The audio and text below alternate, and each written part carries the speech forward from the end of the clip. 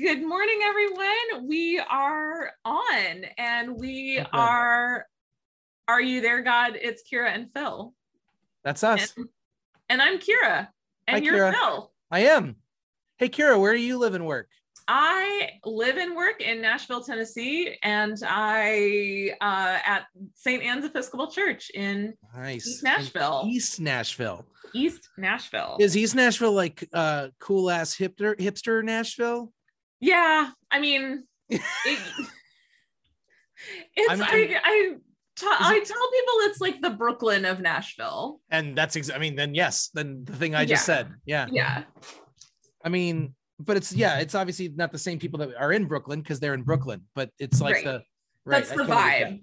I mean, and with all the good and bad, the kind of like artsy hipster, and also the gentrification and the pushing out of people that used to be able to afford to live here.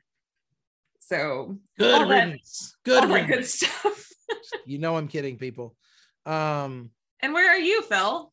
Oh, hi, I'm Philip Duvall, and I'm in the Queen City of the Midwest, Cincinnati, Ohio, the crown jewel of the Buckeye State, and I am a rector of a church here called Redeemer in a little neighborhood called Hyde Park. And I don't know much. I haven't figured out what Hyde Park is comparable to. I was going to say, what is Hyde Park? What is so Hyde Park initially is a neighborhood in London that's pretty fancy, and so there is a history of when big-ish cities were being built in the new America, that there were people who would create intentionally posh neighborhoods and call them Hyde Park. So there's a Hyde Park in New York. There's New York City. There's a Hyde Park in Cincinnati. There's a Hyde Park in Chicago. Yes. And so Hyde Park was the traditional posh neighborhood. There are definitely now much like more expensive places to live in Cincinnati than Hyde Park, but it has that sort of old money feel to it. But that's the roots. The roots are in that. Yeah. I try to like act like a man of the people, but I live in Hyde Park, of course. So, but it is funny. I can't figure out like what you'd compare it to. Yeah, exactly. But there's a town in Greater Cincinnati, like 15 minutes north, called Blue Ash, like named after the tree, right? Blue Ash. Mm-hmm. And Krista, my wife, and I, we just were like, oh, this is like the Irvine of Cincinnati. No, there's only like 10 people in the world who get that joke. But there's a city in Orange County called Irvine. Mm-hmm. And the way that Irvine functions in Orange County, Blue Ash functions in almost an identical way in Cincinnati. And so for us, I'm like, oh, this is just like Irvine. But I tell that out loud, and like literally 99.9% of the people in the world are like, that means nothing to me. Oh, someone's saying the audio's gone. Oh, that's not good. Leslie, can you hear us? Leslie, can you hear us? Michael says no audio. No more audio. There was audio, and now there is not. Oh, Leslie says it's working for her. Okay, Michael, I believe it's on your end then, my friend. Not sure what the deal is. But we want to say good morning to Leslie. Okay. So now we have two people who can't hear us.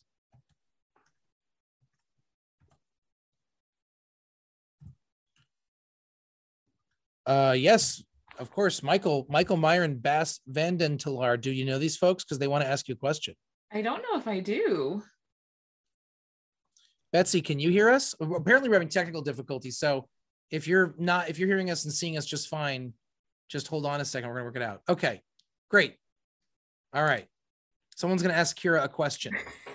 Well, while that question is formulating, we're gonna pray. I think this is a good thing. The Lord be with you. And also with you. Let us pray.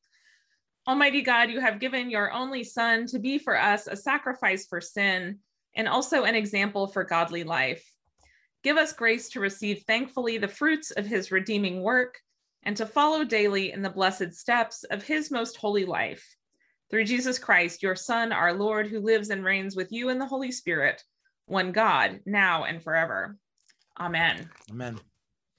Anything you want to say about this collect without us talking about it for a half hour like we did last time? I will say I was noticing this morning how it speaks to both like Jesus redeeming work on the cross and also Jesus redeeming work in the way that Jesus lived. Yeah. And I find that very good.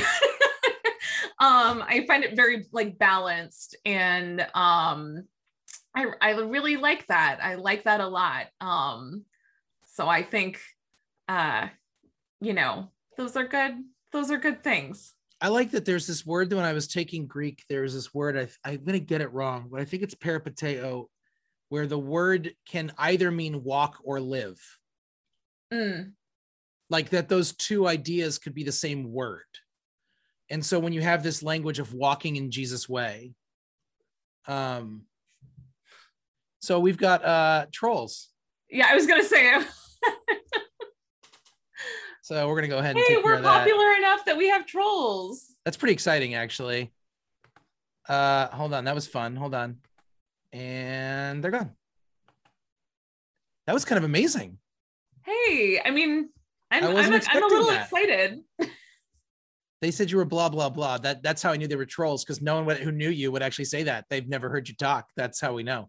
Yeah, well, they asked if you thought Belgium was a hoax. So yeah, I don't know. That was a whole thing. Like the country is a hoax.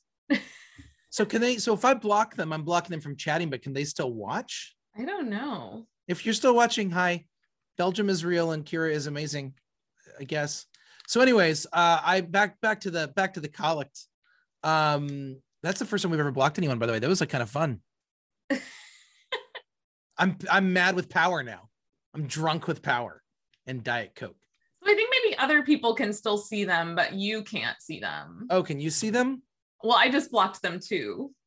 Oh, so how do I remove them?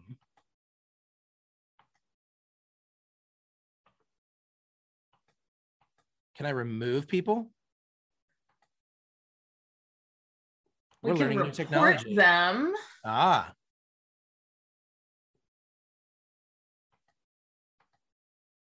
I have so many questions. I have so many questions about all this. All right, we'll keep talking. And if they, all right. Well, Leslie can see them and we may have to block more. I don't know. I wasn't prepared for this. I just reported them. Oh, thank you. I thought that since I'm running this thing, that if I blocked them, they'd just be blocked, but apparently not. Oh, well, sorry, folks. We're still working on this. Well, that, basically just fits in with this week for me. Tell me a little bit about your week while I work on this a little deeper. Okay. Yeah. So, I mean, things here in Tennessee with COVID are not going great. Oh yeah. Likewise. I was hopeful last week. Our school board, passed a mask mandate and everybody started back to school, and that seemed like it was at least going okay. And then our governor yesterday decided that he was going to override all of those school board mandates. Oh, wow. So who knows kind of what's going to happen. And yeah, so I've noticed a lot, and with good reason, folks are kind of switching back to like not coming to church and instead joining us on the live stream. Totally understandable. And it's made it pretty hard to kind of plan for the fall, especially stuff related to kiddos or gathering in big groups. Right. Things like that. So all of that good stuff. Well, I'm trying to remove these folks, but I end up removing their comments. Mm-hmm. I'm having trouble doing more than that. So, oh wait, hold on.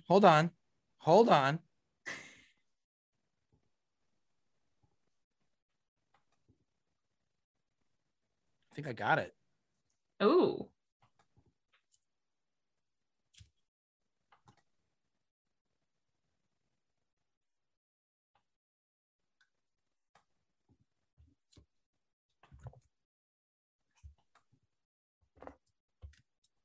Okay, I think I got it. Wow, so weird. I mean, what a like how bored do you have to be? Bored.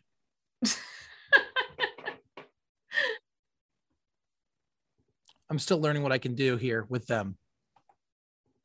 I've put them in timeout, but apparently that only lasts for 300 seconds. Oh, what? Not very long. That isn't very long. I need more timeout than that. So anyways, we're going to talk about vaccinations today. We are. Right? Because they're important. Well, they are. First of all, they are. If it sounded like I was going to say they weren't, they certainly are. But like, well, oh, this is taking time. Thanks, Betsy. Yeah. Sorry. Good morning, Betsy. Good morning, Leslie. Thank you for sticking with us and helping us fight the trolls. You guys are real heroes. I think what it means if I hide user on this channel, would that do it? I don't know.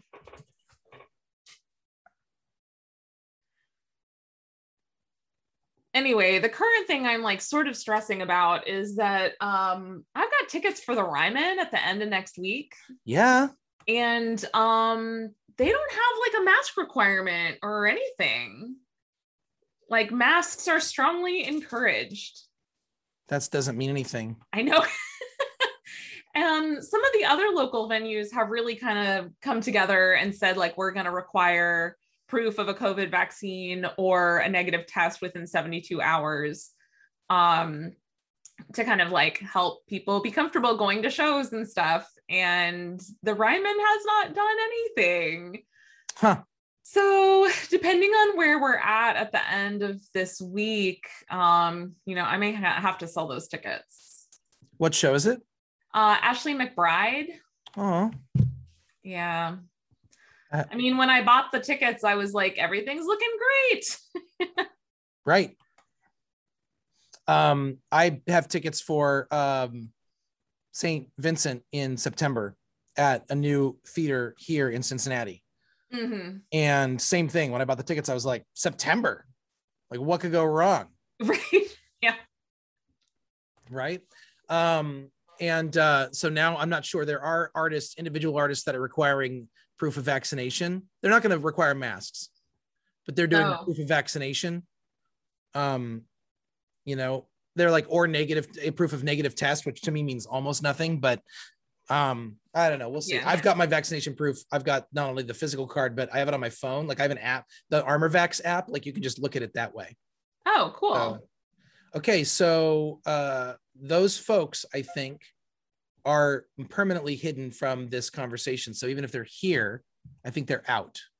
Like they can watch us, but they can't comment in any way, shape, or form, I think. So we'll see how it goes. Leslie says, I'm kind of surprised it took this long to get trolls in the comments on the internet, but I'm also glad it did. Yeah, we had a nice little thing going for a while. Yeah. So what does it mean for us that we had people that we don't know that were trolling us?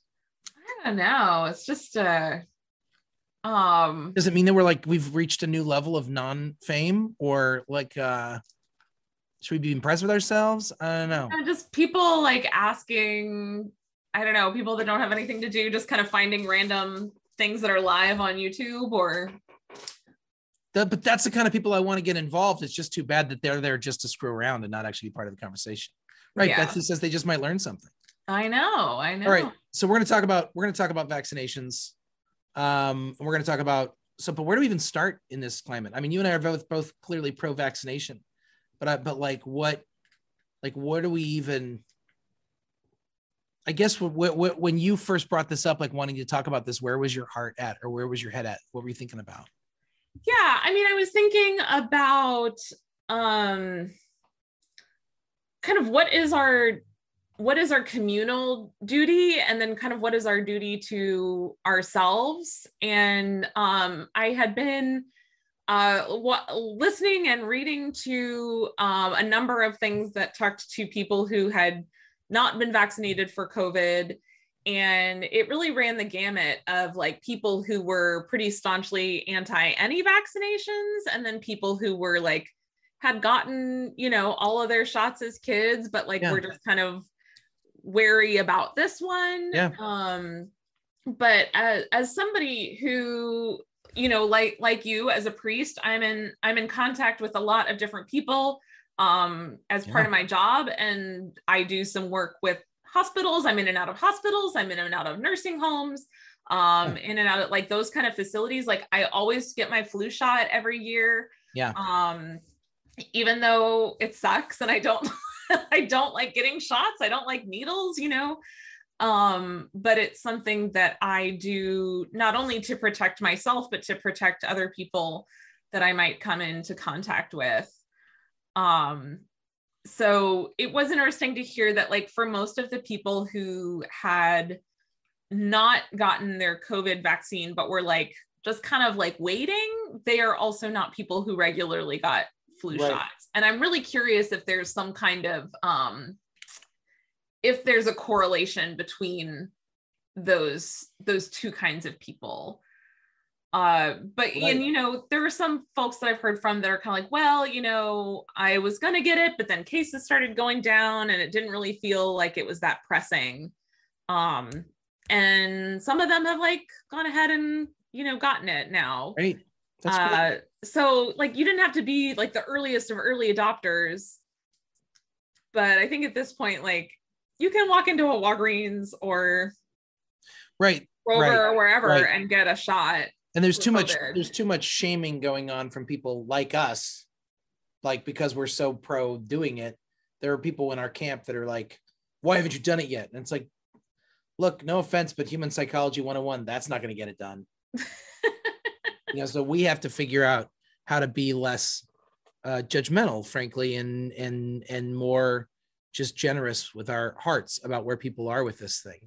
People just automatically assume, oh, you know, and including myself sometimes, like, oh, it's these people that aren't getting it and they don't care about people and da da da da. Like my mind goes to really kind of dark places. And what I realize is that happens out of fear, and that happens out of being tired and angry. So like when you're tired and angry, you don't know where to put it, right? So you're like, who can I blame? And so there's, you know, so like there's all sorts of folks that, you know, there is, you know, there's a major level of mistrust for doctors. And what's interesting to me is there's this whole thing where you look at the numbers of like, senior citizens. Are you still allowed to call old people senior citizens? Elderly people above 65. Yeah, ancient people from wise sages from the days of yore with cobwebs in their eyes. Are we allowed to call them social? So are we allowed to say no? I gotta be nicer. Everybody knows I love old people. That's part of my deal. But you look at the numbers of people who are above the age of 65, right? And the vaccination rates are really, really high. Now, there's a lot of reasons that could be, but one of the reasons it could be is that by the time you are that age and older, you're actually involved generally. You have a lot of interaction with physicians, and you start to learn how to navigate the medical system in a different way because you have to in ways that I don't have to. And it seems like people who are more involved in like being involved with hospitals on a regular basis might have a different relationship with the medical system and might have a different level of trust with those things. Maybe. And so like, right. Because one of the things that I read recently was like, maybe if we didn't have a system where going to a doctor was so incredibly prohibitively expensive and you had to prove why you needed to go and you had to have this kind of insurance or else it cost you this, like that. I'm a person with really good insurance. I still don't go to the doctor unless I have to. Yeah. Like I remember I'm overdue on my physical and I'm like, I don't want to go. Yeah. I mean, I remember trying to get the first time I had moved to Nashville and I was trying to get an appointment with a primary care physician and they were like, well, we can fit you in 8 months. How does that work for you? And I was like, God, it doesn't work for me. Right. So like, because we don't have a familiar, I mean, I don't think my general practitioner has any idea who I am. I mean, I've seen her 4 times in my life, maybe 5, but if I ran into her at Kroger, she wouldn't recognize me. Yeah. Right. Well, that's a problem. Right. Because then I don't have a relationship of trust built up. Malcolm Gladwell does this, one of his, I think it's on his podcast, Revisionist History. He does this whole study about how malpractice, might be, or it's either that or it's in his book, Blink. Malpractice suits have their correlation to whether or not the person actually like practiced medicine poorly and had bad results or whatever. That correlation is much lower than just if their person liked their doctor. If a person likes their doctor and the doctor makes a mistake, they would never think of suing their doctor. If they don't like and trust their doctor and something goes wrong, they are more apt to blame the doctor, even if it's a thing that could not have been controlled. Yeah. Right. So what do we end up talking about here? We're talking about how we respond when it's something serious, our bodies, our lives, in relationship to our doctors, what kind of relationships of trust are being built. So there's no relationship of trust being built generally between the medical community and the average citizen in the United States. Our system does not promote an ongoing sense of like, you are a participant, you're my partner. I don't see my physician as my partner in my health journey. I just said health journey, so I should be banned from YouTube. But like I don't have a relationship of trust. I trust her because I'm old school. And if my doctor is wearing a white coat and says doctor and they're part of this firm, then I'm like, I believe. Like I asked a physician that I trust, where should I go see a doctor? And he said, go to this place. So I went to that place and picked whatever GP they had. So I'm basing it, but I'm basing it on a relationship with someone else. But I'm not cultivating a relationship of trust with my general practitioner, which means if my general practitioner recommends something to me, the only thing I have going for me is trust in the system. Right. That they would not put her in that position if she didn't have the authority and wherewithal and experience to say the thing she's saying. But what we're seeing right now is an absolute erosion of what we've already seen is the result of an absolute erosion of trust of the authorities and of the system that of which we're a part. Right. Yeah. So, I mean, and like similarly, like I go to the doctor once a year for my physical, like, and that's my point. Only because I have been here for 13 years and I have seen her every year for 13 years, do I have any kind of relationship with her? And also because she is a doctor at Vanderbilt, and Vanderbilt is an institution that I trust as a premier research medical facility. So you've created, right. And you and I are the type of people who still have, look at us the way we're dressed. We still believe, we still participate in practice the work of leaning into organizational authority. Yes. Like, if an organization says a thing, we have trust in that organization. And so like we'll buy into it because of the uniform, because of the title, but that is breaking down rapidly. For sure. And I mean, before the vaccines came out last summer, I had kind of an argument with my husband because I was like, if these vaccines come out, I don't know if I trust them. I don't know if I'm going to get one, like straight off the bat. Right. But if Vanderbilt says, these are good vaccines. Right. We trust them. We are vaccinating our doctors and nurses and everything with these vaccines. That would go a long way towards their credibility. That's the thing. Right. If a politician gets up and says, these are the greatest things that ever happened, you can take my word for it. I'm like, I don't know. I know, right? But when you look at the number and 95% plus of all physicians have been vaccinated and vaccinated their families to the degree that they were able, what are we talking about here? Right. So that's Betsy, but Betsy, that's my point. Betsy says all of this will change with age. I seem to spend too much time with the medical profession. That's exactly my point.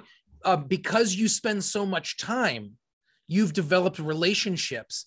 And so when it came time for them to say, get the vaccine, because you were already in a relationship of trust, not only with your specific physicians, but sort of with the medical world at large, because you're so involved with them, you are apt to go, all right.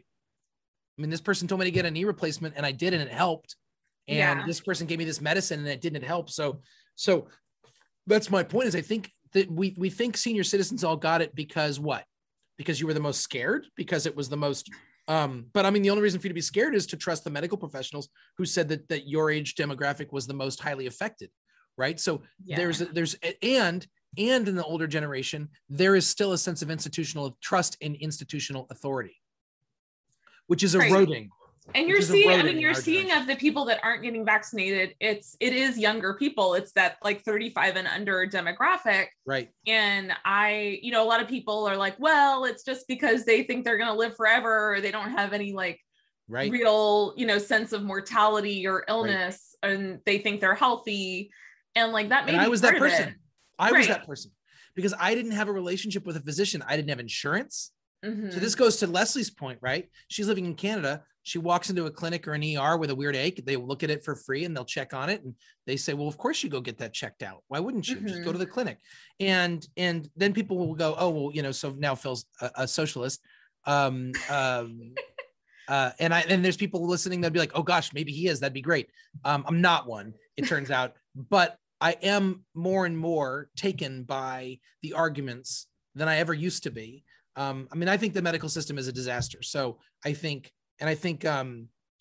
like the Affordable Care Act actually is the fix at the time, but it was a fix that more fully empowered insurance companies and tied insurance to where you worked. So when someone doesn't like their job, but they're not going to leave because then they don't have insurance. They don't your medical care depends on your ability to work or your ability to get it to a certain age and you're just covered. That's insanity. That's not like politics. That's just, well, it's not Jesus-y. It's not Christian. No. Right? And I'm always a little bit surprised, not to get into a whole insurance discussion, but I would think, based on how much I know that my church and our churches and our diocese pay for clergy and family health insurance, that they and small nonprofits and groups like that, you'd think they would be some of the bigger advocates for something like universal Medicare or a public option or a move in the direction of more socialized medicine. You'd think. Yeah. But I think it's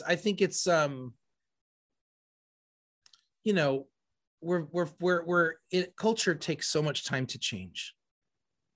Culture takes time to change. Mm-hmm. You can change a law, you can change all sorts of things. Culture takes time to change, right? So culture, someone said to me, and this was really helpful for me, and I don't know if I've said this to you before, culture is inherently conservative. Yes. Right? Because culture only exists, and by the way, not politically conservative by the definition of the word. Culture is that which lasts, a lasting behavior that is built and cultivated over a period of time by a group of people. Mm-hmm. Culture is something that becomes over time, and so the living into that culture can only exist if there's repeated behaviors and values that are held onto over an extended period of time. So I could change the rules and walk around in a cassock at Redeemer all the time and make everyone call me Father Duvall and have incense burning when they come in. And I could push the altar back up against the wall and celebrate the Eucharist ad orientem. I could do those things. I'm allowed to. I'd probably get fired, but I could do those things, and I could do them within the rights of, as being rector, I could say, I am in charge of the liturgy here, and this is what we're going to do. But the culture has been building for over 100 years of a low church culture that would say, low to broad, that would say, that's just not who we are. Right. So you can do those things, but we're not going to buy in. And if I wanted to get this church to become more Anglo-Catholic, friends, don't worry, I don't want to do that. But if I did want to, it would take, if I was serious about making the culture change that way, that's a 20-year project. Yeah. It's a 20-year project, at least. And instead, I'm going to focus on racial justice, healing, and reconciliation. and work towards building a more a racially diverse congregation, that's going to take 20 years. And that's what I'm going to spend my big chunk of my time at this church building towards. And I don't expect that to happen in a year. Like, I expect that to be a 20-year project. Right. Yeah. So I just said it to say healthcare. Mm-hmm. Like, people, when you can come up with all these ideas about why socialized healthcare, or whatever language we want to use around it, is beneficial, but it's a culture shift, because we are part of a culture that believes, like, you get, like, you eat what you kill, you get what you deserve, you got to work to be worth it. You've got, like, the culture, that's what the culture believes. And fighting that is and anything else is socialism. And socialism is about Lenin and Stalin and Pol Pot and Mao Zedong, and so or IKEA and Swedish meatballs and Volvo. So those things are all demonstrably evil. And why would you want to be evil? Didn't you see Rocky V? Rocky IV. Rocky IV, my bad. So like there's this thing that happens in our heads, right? And I think so, like, how would we change the culture towards one that is more ready to trust and have a relationship of trust with our medical professionals? What does that even look like? Yeah. I think one of the concerns for me is that the way this pandemic has unfolded and kind of revealed things feels like a precursor of things to come. Yes. Yes. And you wonder why people don't believe in kind of human caused climate change. Like, there's just been a whole degradation of that, kind of quote unquote expertise or experts or people who are, the people in the white coats, the people who have dedicated their lives to doing these things, whether they're clergy or doctors or researchers or politicians, or, and by politicians, I almost mean like the lower level people who are like making sure the roads get paved and and suddenly it's like, oh, well, these people have been lying to us the whole time, and actually the earth is flat. Right. And that's a real concern. And I mean, not to say that like nothing should ever be questioned, or people always have everyone's best interest at heart. But like, I remember getting, when I was out on a run a few years ago and I got hit by a car, and I remember like them loading me into the ambulance and me thinking like, I don't know how I'm going to pay for this. That's right. I mean, that's what Leslie was just talking about on the side. That's exactly right. Like, that should not have been my concern at all. In that moment. At all. And I'm somebody who has health insurance. Like, I have, resources, and I can't imagine if I'd been in a less resourced position. I mean, like, I can't even, I've never been on an ambulance, and I'm horrified by the idea of it, sheer cost. Yeah. I would rather drive myself to the hospital having a heart attack than get in a fucking ambulance. Yeah. Pardon my language. Like, I'm so upset. I'm sorry. I got so upset. I apologize. I could see Vanderbilt Hospital from where I was hit by this car. Yeah. And the ambulance was like, what hospital should I take you to? And I was like, the one that's right there. Where the one that will save my life the quickest. And they were like, well, people like have, different insurance, and like, that makes me crazy to think that the immediate thing is not like, I'm going to take you to the hospital that is closest and best. Like, we had a man at my old church back in California, my previous church. There was a man that I discovered was living in the bushes outside of the church. He had this really elaborate setup, and we became friends. And at some point he needed medical intervention, and he had several issues. He had some double hernias. He had all sorts of problems. And through this organization, I was able to get him into the hospital. He got his surgery, and then they were doing everything they could to get him out of the hospital, to kick him out. Yeah. As quickly as possible. And I'm like, he's going to be back out on the street. Like I don't have a place for him yet. And we were working on housing, but we didn't have it yet. And they were just like, literally like, I was down there being like, and they finally they just told him like, he had rights, but he didn't know what his rights were. Mm-hmm. And they were like, they got him out of the hospital when like you and I would have been in there at least a couple more days. Right. But it's like stuff like that occurs because they're like, he's not gonna be able to pay, get him out. Right. I mean, and I don't know the alternative, right? Because money doesn't like the thing that the capitalists are right about in this country is that money doesn't grow on trees, and you can't just have it just because you want something or believe you're supposed to have it doesn't mean that the ability to make it just materializes out of nowhere. So there needs to be a clear plan for how those things are paid for, and we need to have an understanding of what that system is. And we need, I don't know, but it's tricky. I keep going back to Jesus, right? And by the way, I don't buy into the whole like Jesus didn't check people's like Jesus was a medical worker. Like no, Jesus wasn't a physician. Right. His primary purpose wasn't the medical. Great physician. Right. He was the great physician because he healed souls. But the idea that Jesus was a practitioner, a medical practitioner who didn't charge people or didn't that's like please like refrain from that kind of polemicism here. But I'm more interested in how Jesus teaches us to treat the people who are on the margins of our society. And I'm more interested in what our scriptures and how that is lived out in Jesus and in the prophets, what our scriptures tell us about why we even have a society that allows for margins. Why do we allow for people to slip through cracks and be disconnected from care? Right? Mm-hmm. So, right. Chris Tumulty says, Dr. Jesus.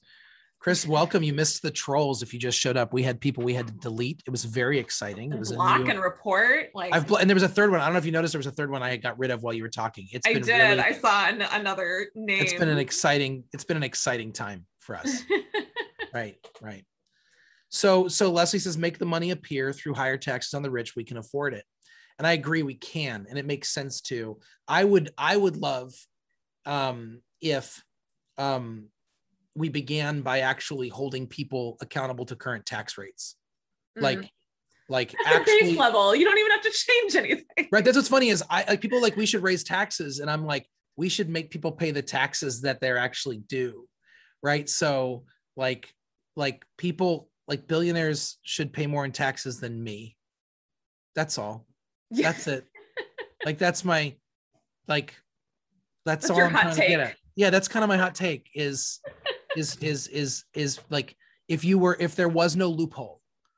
So in my prior years, I'm going to freak some of you out, but in my olden days, in my younger years, I was well, first of all, I was a Republican, and I don't have a party affiliation at this time, but I was a Republican, and I moved towards a sort of a libertarian type of Republicanism. I was in high school when Steve Forbes ran for president the first time, and he had this whole concept of a flat tax, which freaked a bunch of people out. I'm not proposing it today, so don't hear me proposing a flat tax today. However, his simple idea was like a person would get this much of a tax credit up to this point. You don't even pay taxes, right? But once you were at this point or above, he was like 17% of your income taxed, period. Like no loopholes for corporations, for anybody. Corporations profit 17% tax. And I know that there are ways to find loopholes, but the idea was if everyone who could have up above a certain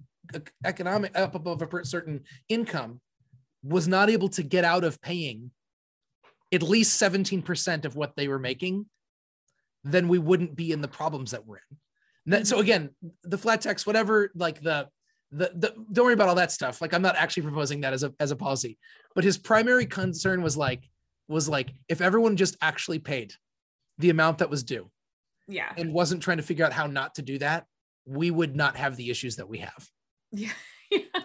And that's a really, but that goes back to this COVID thing. Like, someone said, like, I feel like this is the worst group project in history. Yeah. Right. Like a bunch of I really resisted that framing because I was that person in school, as probably a lot of clergy were, who like did the things that they were supposed to do, obeyed the rules, and then kind of watched other people like skate by. And there's a lot of like bitterness implicit in that like framing of like, I did my part and you are lazy bums who can't get your shit together. Sorry. I guess we're cursing on this episode. I guess this is a rated R episode of Ask Two Priests. And there are like, I think, especially when we talk about the COVID vaccine, there are low-hanging fruits that we could get. And some of those are people who have not gotten the vaccine because they can't take the time off if they have a negative reaction to it and are going to be sick for a couple of days. And people wait, hold on. Like, yes, I want you to like, let's sit with that for a second. If I get the vaccine and I'm not sure what will happen, I might be down and out for a couple of days. My wife was out for 2 days. Yeah. I was half a day. My wife was out for 2 days. If I'm out for 2 days, I don't have sick days, someone might say, and I lose my job. That's a reality in our country. Right. Yeah. Sorry, I didn't mean to interrupt you, but like even that point is not, clear enough for some people. Yeah, no, I mean, it's not, and I had a pretty mild reaction. I was like a little bit tired. I was able to kind of like mostly do the things that I needed to do that day, but I was also able to kind of like work from home and stay in my pajamas, kind of like treat myself a little bit. If I had a more demanding, physically demanding job, I might not have been up for that. Right. So I think, and there has been in an attempt to normalize that people did have some kind of negative reactions and were kind of knocked out for a couple of days. If some people, I think a lot of people really talked about how bad the effects were, and it may have scared some people into, not wanting to get it or not feeling like, I mean, I think that was some of the Olympians who had not gotten vaccinated. That was like one of some of them were like, look, I'm young, I'm healthy. If this vaccine knocks me out of 2 days of training, like as I'm preparing for the Olympics, like that's not okay. Right. So, and while that explanation makes me angry, like it's also very understandable. Completely. So that's certainly a reality. And I think, again, those are people that like, well, now that the Olympics are over, you can go and get this shot, right? Like,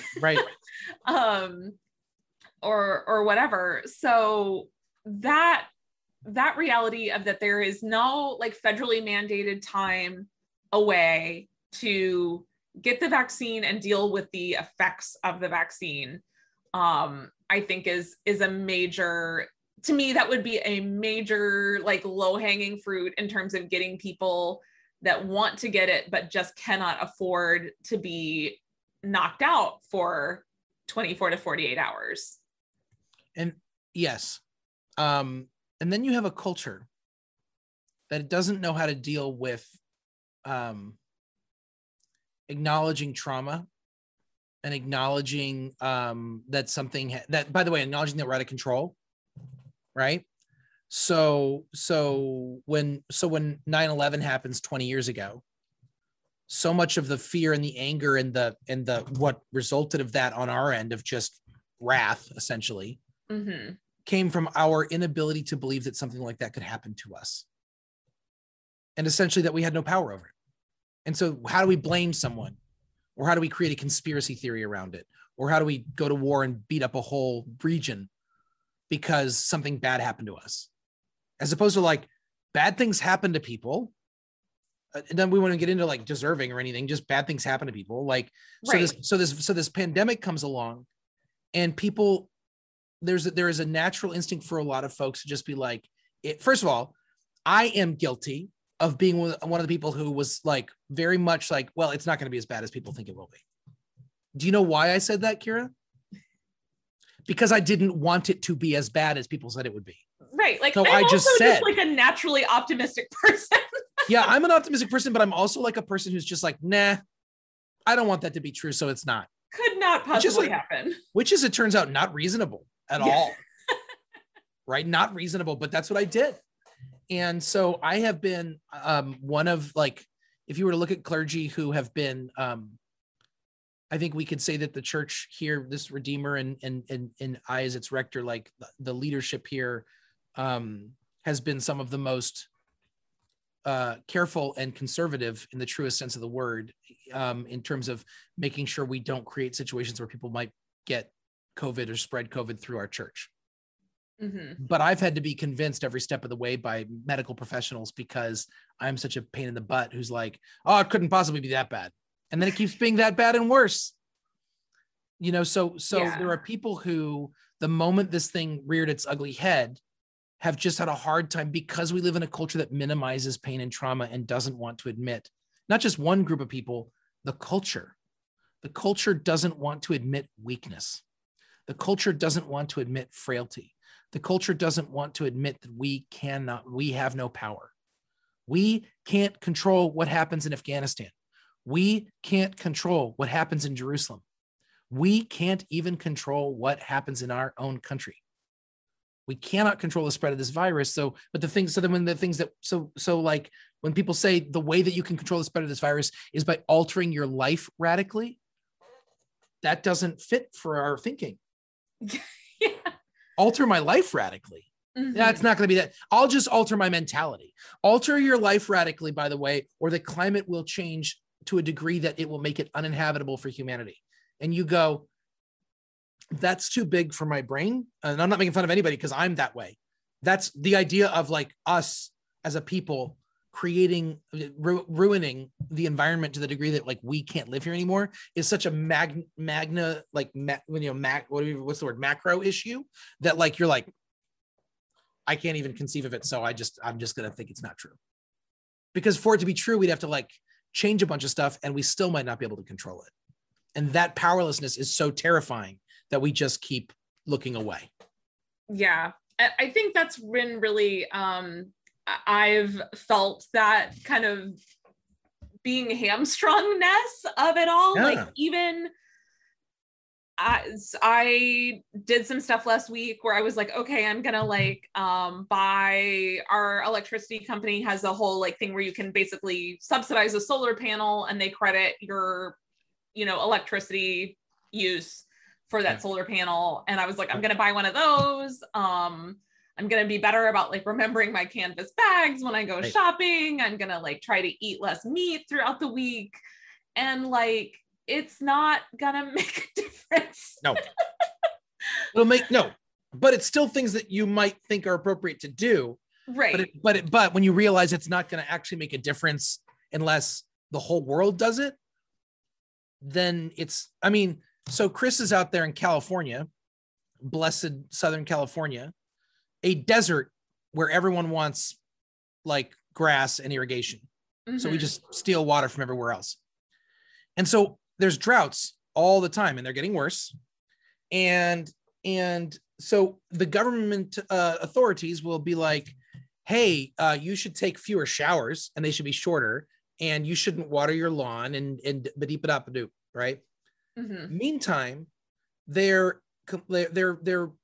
flooding the San Joaquin Valley, like for almond farming and things like that. Mm-hmm. Literal acre feet of water that are being used. And they're like, I need you to take a shorter shower. It's really about you guys.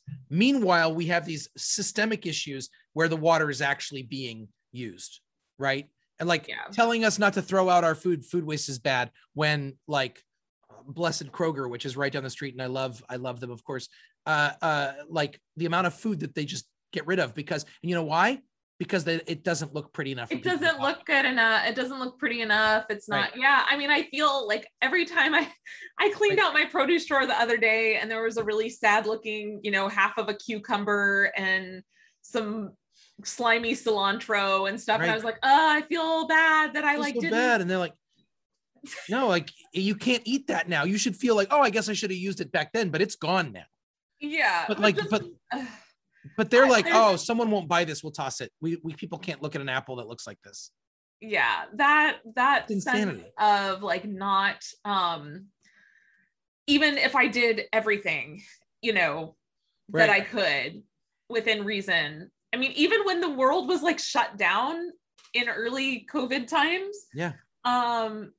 it still would not have been enough of a drop in CO2 to make a difference in the climate. And that was really a pretty crushing realization for me. But I will say that if we as people, as cities, as communities, as countries, like did do the hard work to like change the way that we live and like make systems that supported those ways, like, oh no, what do you end up with? A more walkable community where you get to know your neighbors and you can walk your kids to school without them worrying about getting hit by a 2-ton pickup truck. Right. Cleaner air to breathe. Right. You know, like, right. And, oh darn.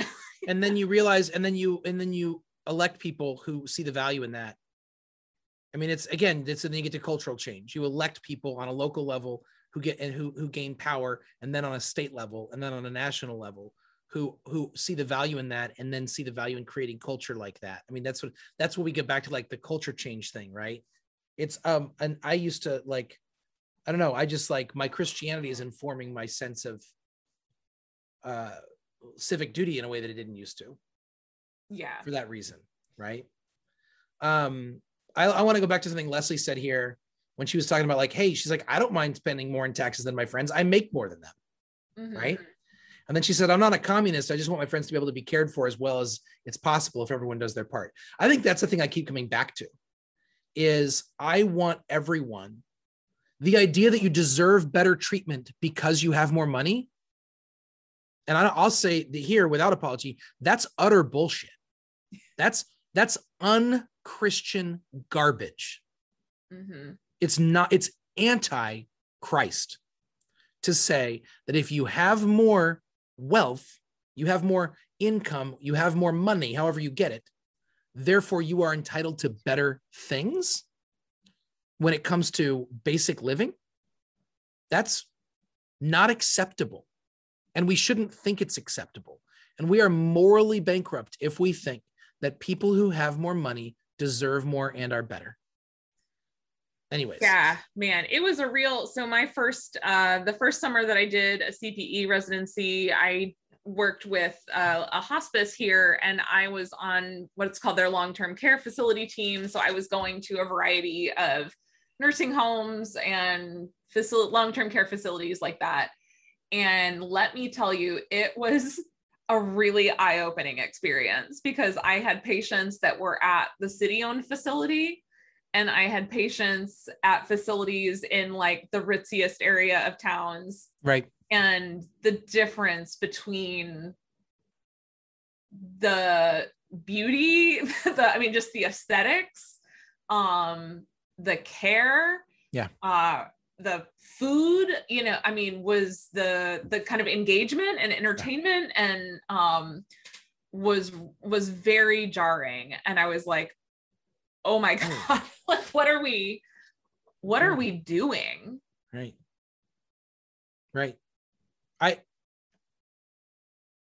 If I had everyone, well, not everyone, but a lot of people in this country believe that like faith communities are important, right? That faith communities are important, and that leaders, there need to be people who lead those communities, that clergy matter in the world as long as we are good folks and aren't ruining things. But like, I could take my same set of skills and go do something else and just make much more money. And okay, I chose this, but like, and that's fine. I don't need to make more money, but like, we live in a culture where if you make more money, you deserve better things. So that's like, so essentially we're saying these people we're saying they're better. Our culture says that people with more money are better than people with less money. Yeah.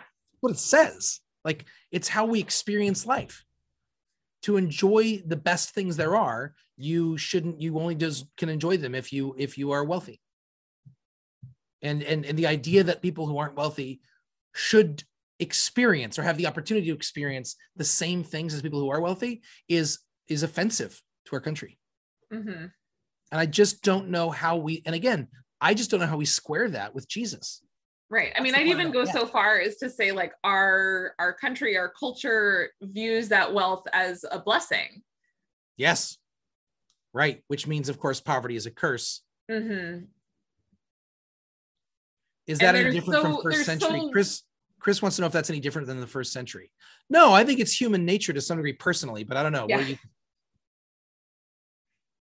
Yeah, no, I think, I mean, I think that's where, especially some of the biblical texts really like ring very true still. Like, right. Gosh, is it James where they are sitting in, they're treating the rich people and paying attention to them and the best seats. And in First Corinthians, the rich people are eating before they get to the common meal because they don't want to eat the same food as everybody else. Yeah. But they're part of this community that they say is the beloved community. Yeah, it's in first century Christianity. They're like, they are because those class distinctions existed. Yeah, there's always an assumption that there are some people who deserve more and are better than others. This is what the prophets are fighting against, right? This is why Amos is famous for among people who are paying attention to justice for saying, like, I abhor all of your festivals and your sacrifices and your rituals, but let justice rain down, right? Like, let it come down like righteous streams and rivers and whatever the line is. But like that idea of like, if you're interested in glorifying God, what if you treated everyone as if God loved them? Right. And that they were just as belonging in the community as you. What if you acted like that were true? Yeah. And I would love to see people of means realize that there is some grace involved in that. Like that, just as a lot of people did not do anything to deserve what they got, either poor or rich. Yeah. So in some sense, it's just chance. It's just the happy accident of being born to a certain family or in a certain place or at a certain time. Yeah. My husband's parents, my father-in-law is a former professor at Stanford, and they bought a house in Palo Alto in the 1970s. And that house is worth an awful lot of money right now. A lot more than it was in the 1970s. Yeah. Yeah. And so like, that's just a happy accident. Like that's just how, Right. They didn't do anything to deserve their house being worth that much now. Right. Like, but somehow we think that they did. Right. Somehow we think that they did.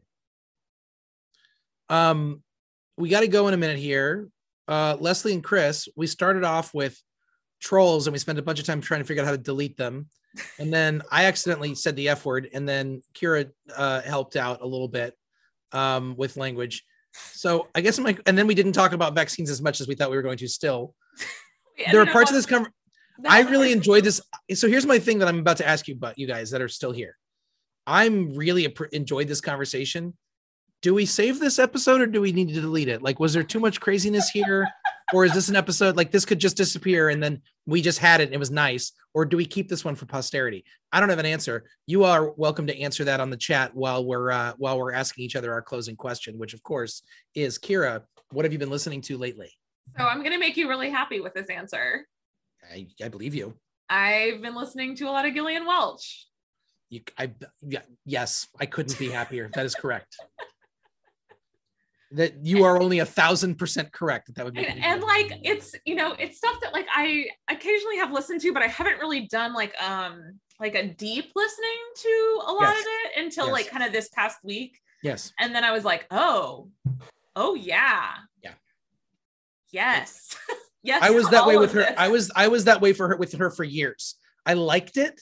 Mm-hmm. And I knew that it was like I was supposed to like it or something, but I just hadn't kind of penetrated through this sort of like veil through which they play. I don't know how else to describe it. There's something between them and the world. And I hadn't like gotten through that thing. Yeah. And then one day I found myself on the other side of it and was like, oh, come on in. The water is fine. Yeah. Like, I think that's exactly it. Like there was like, oh, okay, this is like in the genre of things that I kind of like, sort of folksy, Beautiful female singer-songwriter. Right. Yeah. Lives in East Nashville, lives and works in East Nashville. I keep lives pointing in out my to Kira. neighborhood. Like, you have to run into her at some point. Anyways. And then, yeah, this week or this past week, the past couple weeks, actually, yeah, that kind of like deeper appreciation of what's going on there. If you don't have an answer to this, it's totally okay. Is there a specific album or song that helped sort of break that open for you? You know, I mean, everyone was kind of talking about like, oh, it's the 20th anniversary of Revelator. Yep. Yeah. And actually for me, it was more, oh God, now I'm gonna not be able to find it. The Harrow and the Harvest, which is one of my top 5 favorite albums of all time. For me, it was Harrow and the Harvest. Yes. Harrow and the Harvest is an actually perfect album for me. It is so deeply entrenched in there was a period of time a couple years ago, there was like a 4-year period where I listened to that album once a day, not on purpose either. Not like it's my time. It was just in my CD player and I never took it out. And so I kept driving and it was like, well, I guess I'm listening to this again. Yes. Back when your 5 or 8 CD player. Right. Yeah. Oh man. So that album came out. We were actually about to see them live in concert. Mm-hmm. It was right after, it was the summer. It was in 2011. So that album's 10 years old. And it came out the summer of 2011. We had just had our first child in January of 2011. And we were it was my first kind of like vacation. And we were on a road trip with Krista's parents. We went up to the High Sierras. We went around in Northern California. And there was a music festival called the High Sierra Music Festival. And Gillian Welch was playing. And a couple other bands. Nico Case was there. Delta Spirit was there. And a lot of hippie stuff was going on. It was it wasn't my scene, but a lot of the music I really dug. Nico Case was fantastic. Delta Spirit was a blast. So, but Gillian Welch was playing and the album had come out that week. So I had like heard it, but I was like, okay, this is a good album. Like it hadn't really sunk in yet. Mm-hmm. And then she gets up and they're doing some songs from this song starts with just her and banjo. Yes. Then as the second verse creeps in, her partner David comes in with the guitar and it's a song called Hard Times. And I sat there and like, I was arrested, right? And to this day, that's the song that like crystallizes everything for me. Like, it's like the sort of like, for me, like the Rosetta Stone of her. Like you get in there and then you're like, oh, got it. I get what you're about. Like, I understand what you're about. But that album is great. It had just come out and they said, there's 10 songs on it. And she said, somebody wrote that it's just 10 different versions of being sad. And someone called our music acoustic slowcore. So they're very self-effacing, which I really appreciate. Yeah. But 10 different ways of being sad is just like my Thursday. Like, hi. Hello, 4. Yes, you and me both. Like, oh, you've made a whole album of Americana that's centered on being melancholy. Tell me more. Yes, just like injected into my veins. So much. Well, I don't need to talk about anything I've listened to today. And we've talked too long. We talked about Gillian Welch and that makes me so happy. Good. So I did listen to Prince this morning, but I'm going to go listen to Gillian Welch for the rest of my life because of you. So our friends, Leslie, Betsy, and Chris have said, keep the episode. Chris, who's a communications person who works for a bishop, said, maybe if you need to clip certain things, let's be honest, that's not going to happen. We just are who we are. We just are who we are. Utter chaos. I also have another question for the group, but we can talk about that later. Kira is not going to be with us next week. So I will let you all know very soon if we're going to carry on with a guest host or if we're going to take a week off. I have some ideas for a guest host, but I need to talk with my partner about that first and we'll see what happens. So we'll either see you next week. I will either see you next week and Kira will see you in 2 weeks, or we'll both see you in 2 weeks. I'll have to let you, you'll find out very soon. Okay. Kira, any words of parting wisdom and love? No, it is great to be with y'all this morning. And I am Kira and you are Phil. And this is Are You There, God? It's Kira and Phil.